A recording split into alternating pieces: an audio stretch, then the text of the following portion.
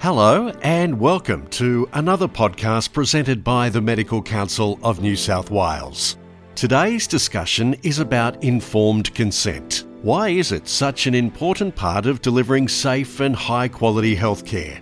In some ways, and maybe it seems a little dramatic to say that everything's at stake, because no aspect of healthcare or no aspect of medical treatment can proceed without consent. And how can doctors make sure patients have given them informed consent? If you're having a conversation with a patient, it's at that opportunity you have the chance of finding out if they're concerned about anything particular. And if you don't make time for that, then you're never going to tick off the material risk obligation. Then there's going to be problems. Introducing today's expert guests, here is your host, Dr. Annette Pantel. Hi, I'm Dr. Annette Pantel. I'm the Medical Director at the Medical Council of New South Wales. I'd like to acknowledge that we're meeting here today on the traditional country of the Wallumedegal people of the Darug Nation and recognise their continuing connection to land, waters and community.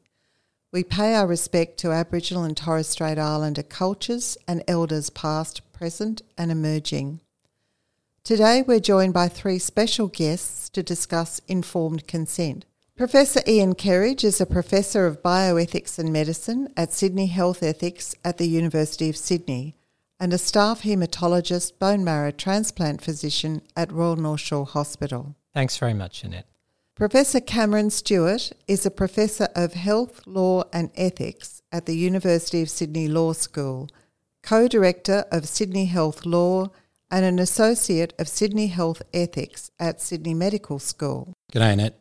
Dr. Martine Walker is a GP and medical advisor to the New South Wales Medical Council, where she's actively involved in assessing complaints, promoting compliance with professional standards and protecting the public. Hi, Annette. Thanks to all of you for joining us today. Ian, you're well known for your work in bioethics and philosophy of medicine. When we talk about the need for informed consent from the patient, what exactly is at stake? In some ways, and maybe it seems a little dramatic to say that everything's at stake, because no aspect of healthcare or no aspect of medical treatment can proceed without consent. Now, that consent may change in the circumstances and according to what's wanted, but consent is key to everything. So what's at stake for the patient is that they get the treatment they want and it's consistent with their sort of preferences and their values. What's at stake for the doctor is their integrity and their expertise, if you want. What's at stake for the relationship is the trust that's necessary to have that relationship and indeed the very existence and continued existence of that relationship. And what's at stake for the health system is that people are treated appropriately and sustainably and the whole enterprise of medicine is sustained. So really everything's at stake. This is a really key part of consent. Cameron, how does the law define informed consent and when is it required? So informed consent is one of three types of consent that happen in law, or the three functions of consent that happen in law. The first function of consent is to act as a sort of permissive process. So whenever anyone's being touched, they have to give their permission, and that applies to everyone. So one of the core values of the common law is what we call bodily integrity or autonomy, and that's reflective in the idea that every time you touch someone, you've got to have permission to do it. So consent works as a defence to any claim that someone's been touched without permission. And the second function is what you refer to as informed consent. So that's the notion that health practitioners have a duty to provide information to patients which is material to them about their risks involved with having the treatment or not having the treatment. And the third function goes back to the values that Ian mentioned, which is there's a relational function of consent. It's the basic or it's the foundational aspect of the relationship in therapy. So consent often, it's the architecture of the relationship. So within that we can examine issues of consent in trust, consent and respect, consent and familial relationships. There's all those other things can then be brought in. So that's the way lawyers would think about it. We think about it in terms of those three dimensions. Whereas doctors, we're just doing those things all of the time, aren't we? I mean, Yes. all three of those functions to a greater or less extent are happening all of the time. Yeah, exactly. I suppose what lawyers do is they pull apart the world into different types of claims and counterclaims and defences.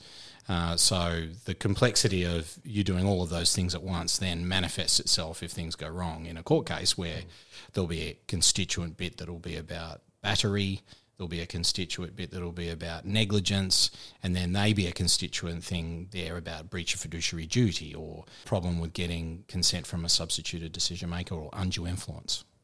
So it's very complex, isn't it, when it gets to that legal entity? But before things get to a claim or a court case, we often see complaints, and that's the function of the medical counsel. Martine, you've seen complaints that come to the council from patients who feel that the doctor has acted without their informed consent.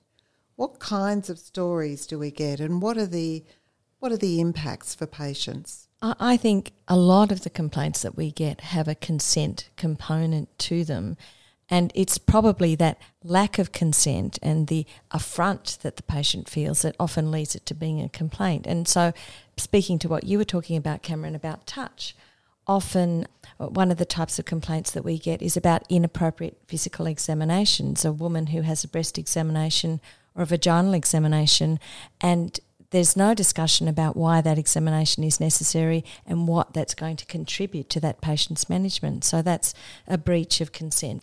Financial consent is often a problem that we see and that complaints are made about when a doctor recommends or commits a patient to investigations and treatments but doesn't explain what it will cost to the patient over and above Medicare out of pocket, and also doesn't discuss that there are other options, for example, going through a public hospital, that they might have been able to get that treatment for free.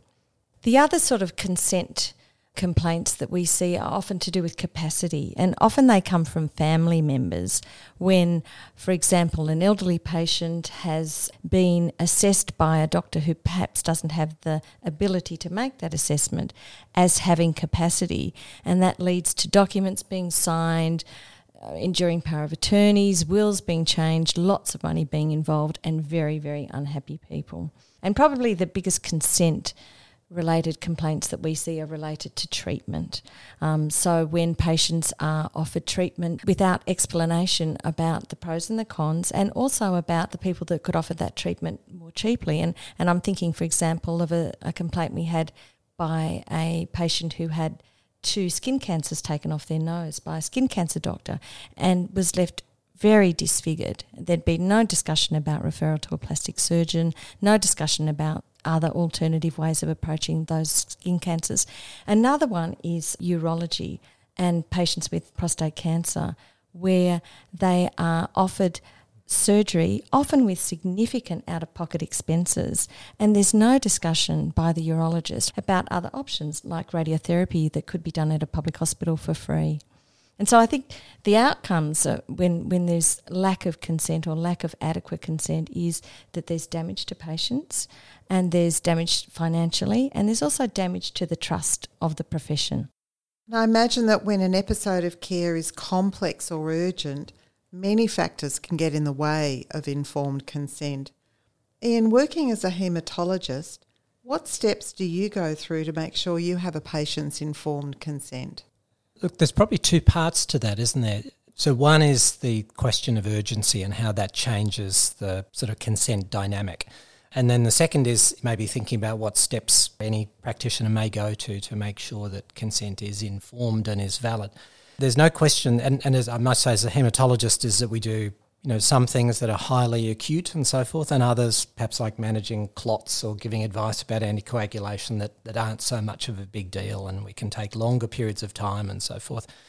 But certainly is that the way that you give information, the type of information you give, the amount of time that you spend, even the context in which it's given, and perhaps the third parties that are involved in that, all of that will be determined to some extent at least by the acuteness of the situation. The idea that somebody comes in with severe acute asthma and you spend hours talking about the side effects of different inhalational devices is clearly nonsense, and anyone listening would know that that's the case.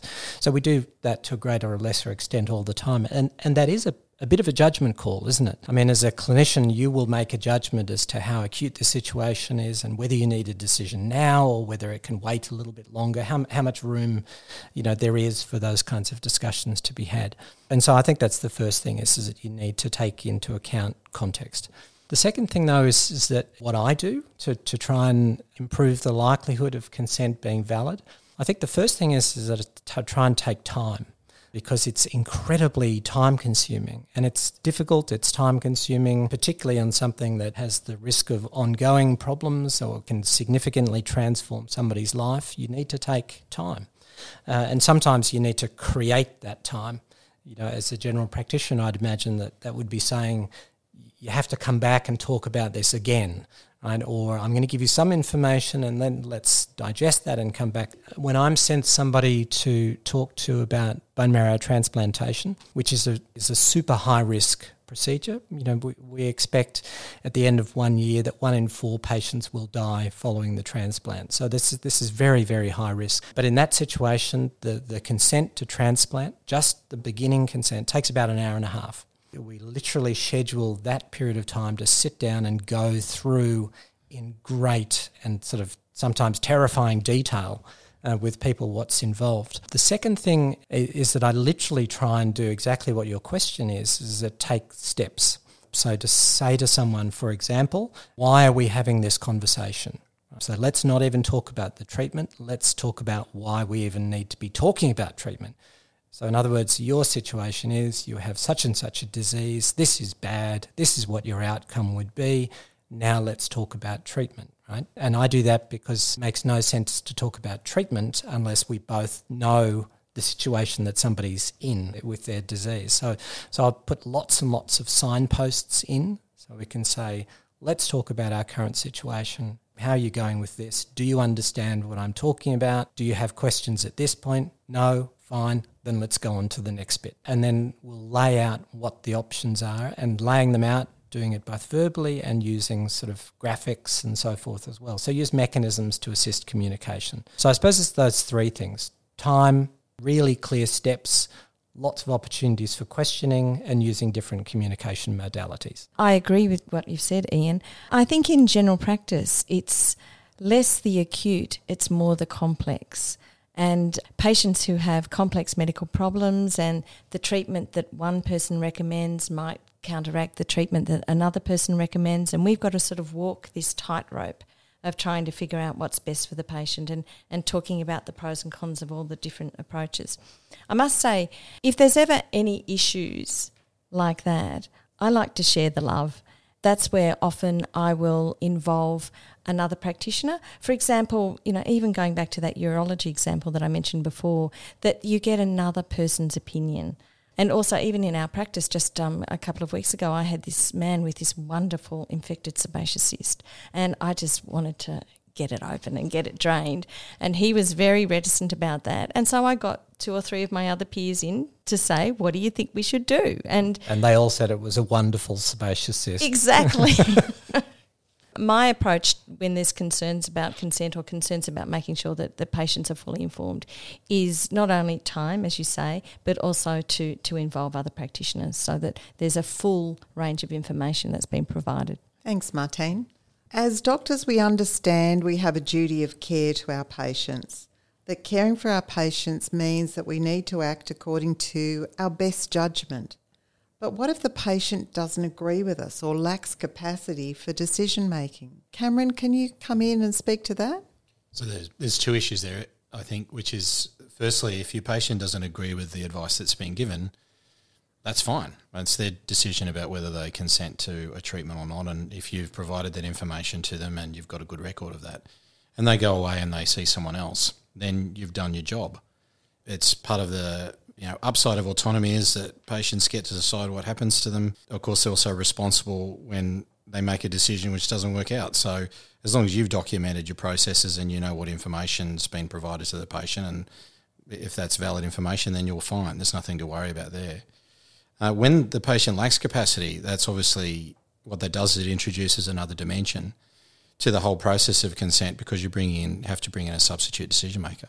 If it's an emergency situation, obviously we can act and we can treat in the patient's best interest without reference to consent at all. And that's recognised in statute and in common law.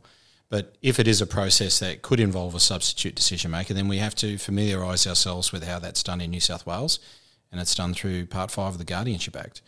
And there's a list of people beginning with the spouse and working our way through to friends and relatives who have the power to consent on behalf of people who don't have the capacity to make medical decisions. The threshold issue is a difficult one. How do you test for capacity? It fluctuates depending upon how difficult the decision is. So removal of a sebaceous cyst is one level, but compare that with a treatment, say, that Ian might be providing in haematology, where it's going to be drawn out over months. These are different decisions requiring different mental capacity. So the law basically allows for a flexibility in terms of functional capacity. In terms of whether there's good clinical tests for that, there's some standard tests that could be used. I think the gold standard test is the MacArthur Competency Assessment Tool. I don't think it's used that often, though, because it takes time. And people use proxies for that, such as the mini mental state examination. The problem with that, they're not perfectly aligned with the legal test, which is, does the person understand and comprehend the treatment information? Can they maintain that treatment information? And can they put it all together and then communicate a decision? So that's the basic requirements under the Guardianship Act and at common law for capacity. And then once you've found that the person can't do those things, any one of those steps sort of knocks you out of capacity, then you've got to go to the question, well, who can make the decision? And that's what we call a person responsible in New South Wales. So Cameron, I agree with everything you're saying, right? I mean, I think the reality is that most clinicians are not, every time they see someone, making a determination of their competence based on a MacArthur competency assessment score, or even, to be honest, a mini mental status score, or even a mental status quotient. I mean, clinicians are generally not doing that. And partly it's because they're making a judgment, a clinical judgment, as to whether somebody has capacity. So in that sense, they're probably closer to what's a legal requirement anyway. You know, does this person understand it? Do they retain it? And so forth. So I completely agree with that bit. The challenging bit, I think, for clinicians is that many of those parts of capacity strike me as being unclear judgment calls. So how well do they retain this information? How much do they relate it to themselves? How well do they understand it? There's no clear guidance about what each of those are. There's no clear threshold. And again, so it has to be honest assessments made by clinicians. And that's really, really difficult for some of these things. It is difficult, but the law takes that into account as well, because the question of capacity assessment is set by the profession itself. So if it was in an emergency department and there was lots of pressure and things were being done urgently, as long as the doctor who was making the assessment did so according to what other doctors would do in the same circumstances, then the test has been satisfied. So if your doctor is being asked to sign off on the capacity for someone to sign a will, that's a way different question, and it's answered differently. And that would be a situation where you go, well, I'm going to need to spend 40 minutes doing this, and I'm going to need to put them through an MMSE properly to see whether they have an understanding of what a document is. And it's not the emergency physicians that get into trouble with this. It's the GPs who are signing off on wills, or they're signing off enduring guardianship, where they've made no attempt at all to see whether the person has any capacity. And that's where it falls down. And when you've got a situation where there's time and it has serious and prolonged consequences for the person to say that they have capacity or they don't, then you need to spend the time on it. And that's when I think the standard of care rises to the occasion. But I mean, I think what you're saying is what happens in clinical practice, isn't it? But it's a determination made by the clinician as to the seriousness of the decision that needs to be made, the acuity of the situation, and then on the basis of that, you know, how carefully do you need to be clear that somebody has capacity? How carefully do you need to establish whether or not they understand? You know, what difference does it make, to be honest, whether they do or don't understand to a greater or lesser degree? You know, if somebody's choosing between a Snickers bar and a Mars bar and they're a diabetic, you know, I'm probably not going to agonise too much as to whether they understand the calorie differences of the two bars. And if they're making a determination of regarding a treatment that will have profound implications longer term, yes, I would want to be really satisfied that they've got a much better understanding and that they do have capacity to make that determination, or that I don't have to get a substituted decision maker involved. I couldn't agree with you more. The Guardianship Act also provides for situations where you don't need to get consent for incapacitated people outside of emergencies, but where it would significantly improve the outcomes for the person. So I always think of the example, if you're in a group home situation and someone's got a headache and they don't have the capacity to themselves to consent to being given Panadol, but you can't find the substitute decision maker, and it would be a complete waste of everyone's time for you to try and ring up an enduring guardian. So instead you give them Panadol, and that's what you do because it's justified by the circumstances and the law recognises those circumstances too. No, I really agree. I think it's what's at stake. The two areas that general practitioners, I think, really come up against the capacity issue is with young people, so teenagers, and whether they satisfy that concept of the mature minor when they're seeking treatment they don't want their parents to know about. That's usually not too difficult an assessment to make. The area that I find the hardest is the elderly patients when there is a lot at stake, often a lot financially, often a lot to do with family relationships, and that's where, as I said, I would usually involve someone else to help make that judgment of capacity. And there's time as well. There's no urgency. That's very interesting, everybody. Let's add another layer of complexity to the discussion. The medical field's always advancing, the science as well as the technology that we use to treat people. Is this making it harder for doctors to provide informed consent around the cost and the options? Ian, what do you think about that? The answer is easy because it's yes. I think it is getting incredibly difficult. I mean, just in my field, and I just work in a really defined field. You know, I struggle to keep up with just what I'm doing. And even within that, the array of therapies available for people has just massively exploded. You know, for blood cancers like multiple myeloma, for example, we increasingly find ourselves saying we know more, but our wisdom is reduced. So we've got a whole raft of treatments that are now available, but being able to, even for ourselves, understand the differences between them, which one is advantageous in which situation, is becoming incredibly difficult. So to impart that information to a patient about the complexity of knowledge and how it applies to their situation is really, really tough. The other couple of things that make it, I think, even more difficult now is that there are sometimes options that are perhaps outside of the standard medical system. So one of them is complementary and alternative medicines, and I think there's a requirement that clinicians have to have at least some working knowledge of those. We can argue about the degree to which you should understand that and the degree to which you should or should not refer. The second is clinical trials. So often, in fact, for us, one of the options that we have to put to people is that, look, you can have this, this and this, and they're all proven treatments, but there's another option which is a clinical trial which provides you with something that actually isn't evidence-based. It may be, but it's not evidence-based. And then the other one is things that are outside of clinical trials, they're outside of Medicare and the PBS, but there are things that a patient may, purchase themselves or even import. And increasingly we find ourselves having that kind of conversation as well. So it's become really, really tough in terms of options. Not impossible by any means, but difficult and complex. Your other question was about costs of treatment, and I think the answer there is also yes, that's become more difficult. For different reasons though, I think if we went out into haematology land or general practice and said, look, can you tell us exactly what's required of financial consent?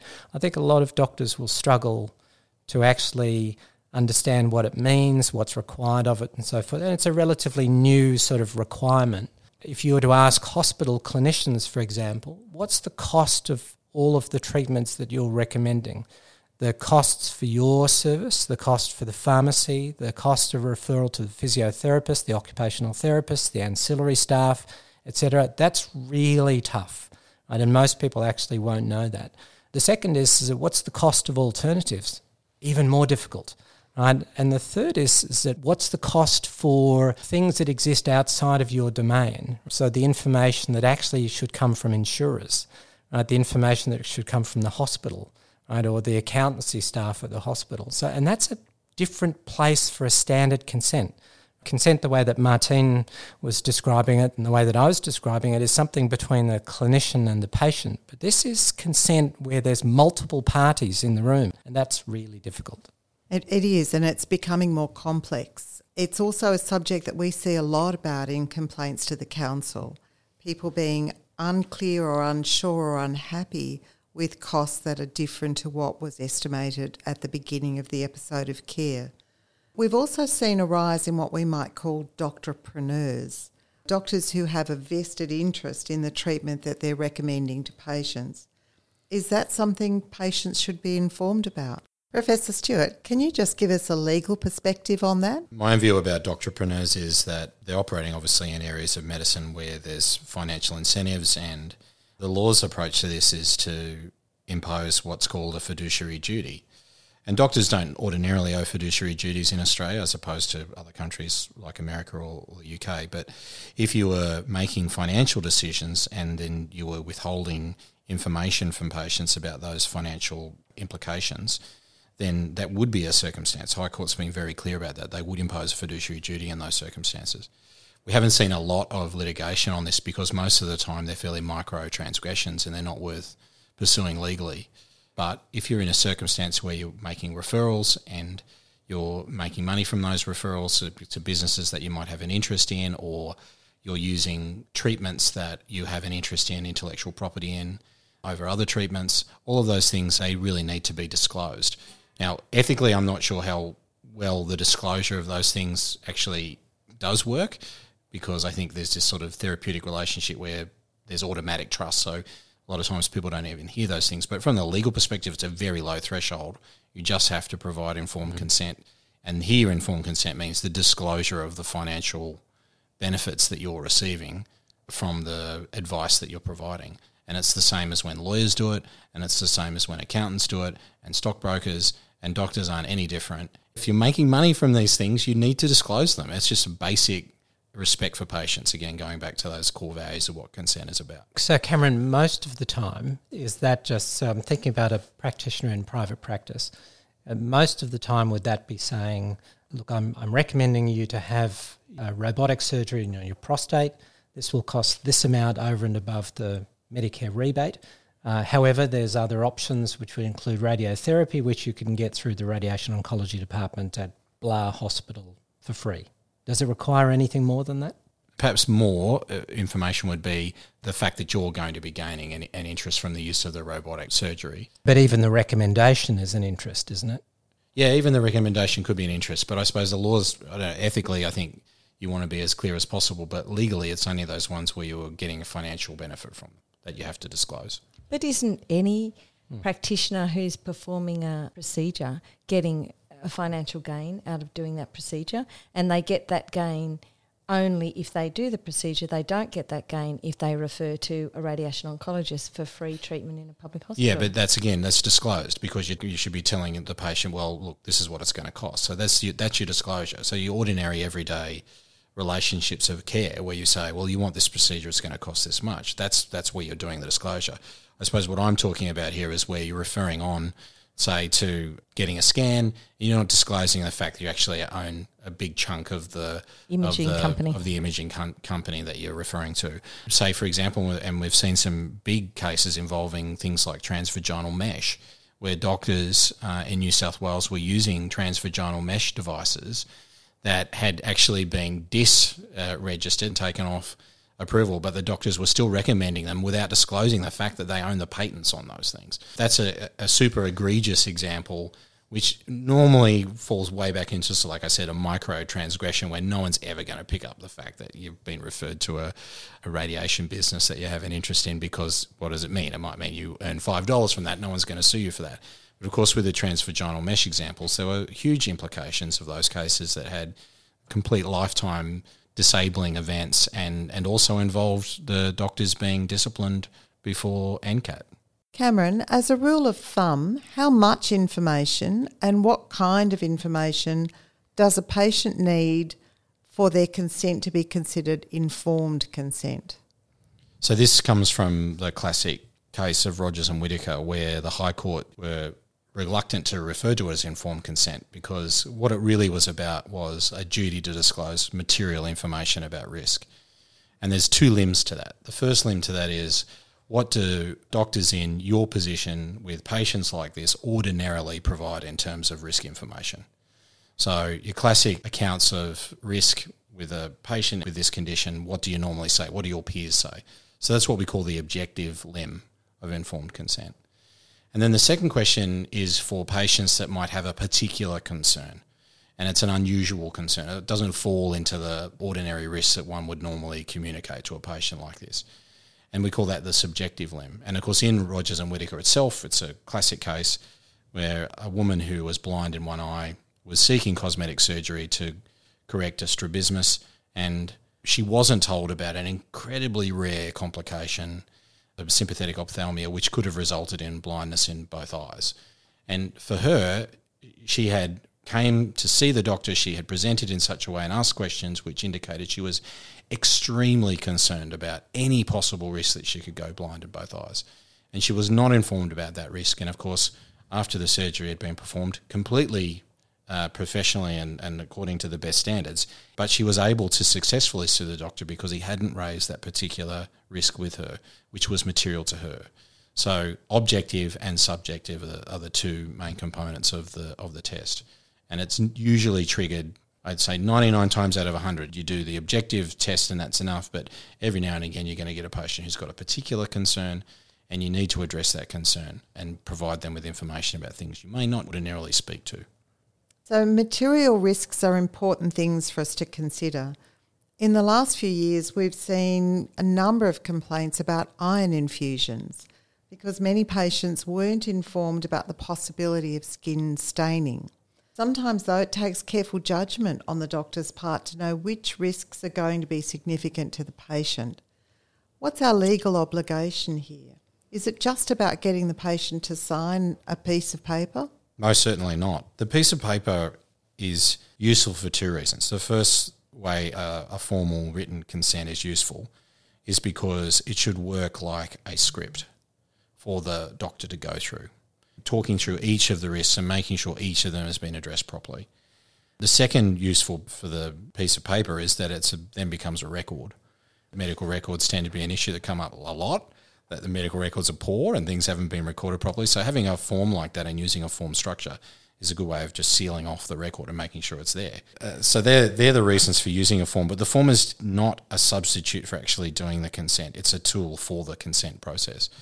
And when we're going through issues and we're talking to the patients, it's only in that conversation you're going to find out about the material risks, particularly the subjective limb. If you're having a conversation with a patient, it's at that opportunity you have the chance of finding out if they're concerned about anything particular. And if you don't make time for that, then you're never going to tick off the material risk obligation that's on the subjective limb, and then there's going to be problems. In day-to-day practice, though, it can be so hard to make that time. And again, it comes down to the what's at stake. And I know for myself, when we do iron infusions in our practice, I have a bookmarked list of lots and lots of photos to show people because it's such a significant risk. It's a problem too of all these new and emerging treatments, because what might be a really poorly understood risk over time suddenly becomes a well understood risk. So if you're not keeping up to date with things, something that you may never have mentioned, but now all your colleagues are mentioning, you don't know about that, and then suddenly you're breaching your duty to inform. So keeping up to date is really important as well. The other thing, and it goes to what Martine was just saying as well, is that the notion of this, like a fully informed consent, I think that's a terrible sort of misnomer because there is always a judgment call about the kinds of risks that you're going to be talking to somebody about. I mean, penicillin has more than 1,000 demonstrable risks. You don't tell someone about all of those risks, the ones that are, tiny, right? But you make a judgment call about what you should talk to people about, and then that's sort of ethical or valid consent, but it's not necessarily a fully informed consent. There's no obligation medically, legally, ethically to tell everybody everything about everything. Yeah, and that's the problem with using the phrase informed consent. I mean, we use it all the time, but the High Court said don't use it because it's not meant to be informed consent. It's an Americanism. Adequately informed consent. Well, it's not even meant to be informed. Sometimes you'll perfectly satisfy your duty if the patient turns up and says, well, here we're going to go through the consent process, and the patient says, no, I'm not interested in any of that, just do it. And legally, now ethically it's problematic, but legally that's perfect satisfaction of the duty to inform. The patient has told you they don't want any information and they're just going to go ahead with it. Okay, let's do it. Legally, that has been a complete satisfaction of the duty. It's deliberately dumb consent, but it satisfies the duty to provide material information about risk. So that's why we shouldn't call it informed consent, because it doesn't have to be informed at all. It's a duty to provide material information. That's what it is. And if nothing's material, you don't care about any risks, that's fine. Thanks, everybody. That was a really valuable discussion. The takeaway messages I heard from you were, firstly, consent must be given before making physical contact with a patient and before any medical procedure, treatment or referral, unless it's an emergency that requires urgent action. The second thing I heard was, for consent to be valid, the patient giving consent must have capacity. The consent must be freely given, specific to the proposed treatment or procedure, and the patient must be given enough information to genuinely understand its implications. And the third thing I heard was, the patient should be informed of any costs related to the procedure, treatment or referral, as well as any material risks that are particular to the patient or reasonably significant for any person in the patient's circumstances. Ian, have you got any additional thoughts to add? Maybe just one, and that is that consent it's a conversation, not a form, and it's a process, not an event. Cameron? Just to reiterate that consent is about seeking permission to touch. It's also about an obligation to provide information, and it also provides the basis for the therapeutic relationship. And Martine? I think just to make sure that practitioners understand that they're not only talking about what they do and what they can offer patients, but that there are also other people who can offer treatments that might be equally valid and might be, for that patient, more appropriate. Professor Kerridge, Professor Stewart and Dr. Walker, thank you for sharing your insights and experiences with us today. Thank you, Annette. Thanks very much. Thanks, Annette. You've been listening to our special feature on informed consent. If you'd like to find out more about any of the information discussed in this podcast, you can access various links and resources in the episode description box, located right here on your podcast player. Or you can contact the Medical Council of New South Wales via their website, mcnsw.org.au. You can also subscribe and hear more podcasts from the Medical Council of New South Wales via Whooshkaa, Apple Podcasts, Spotify, or wherever you enjoy your podcasts.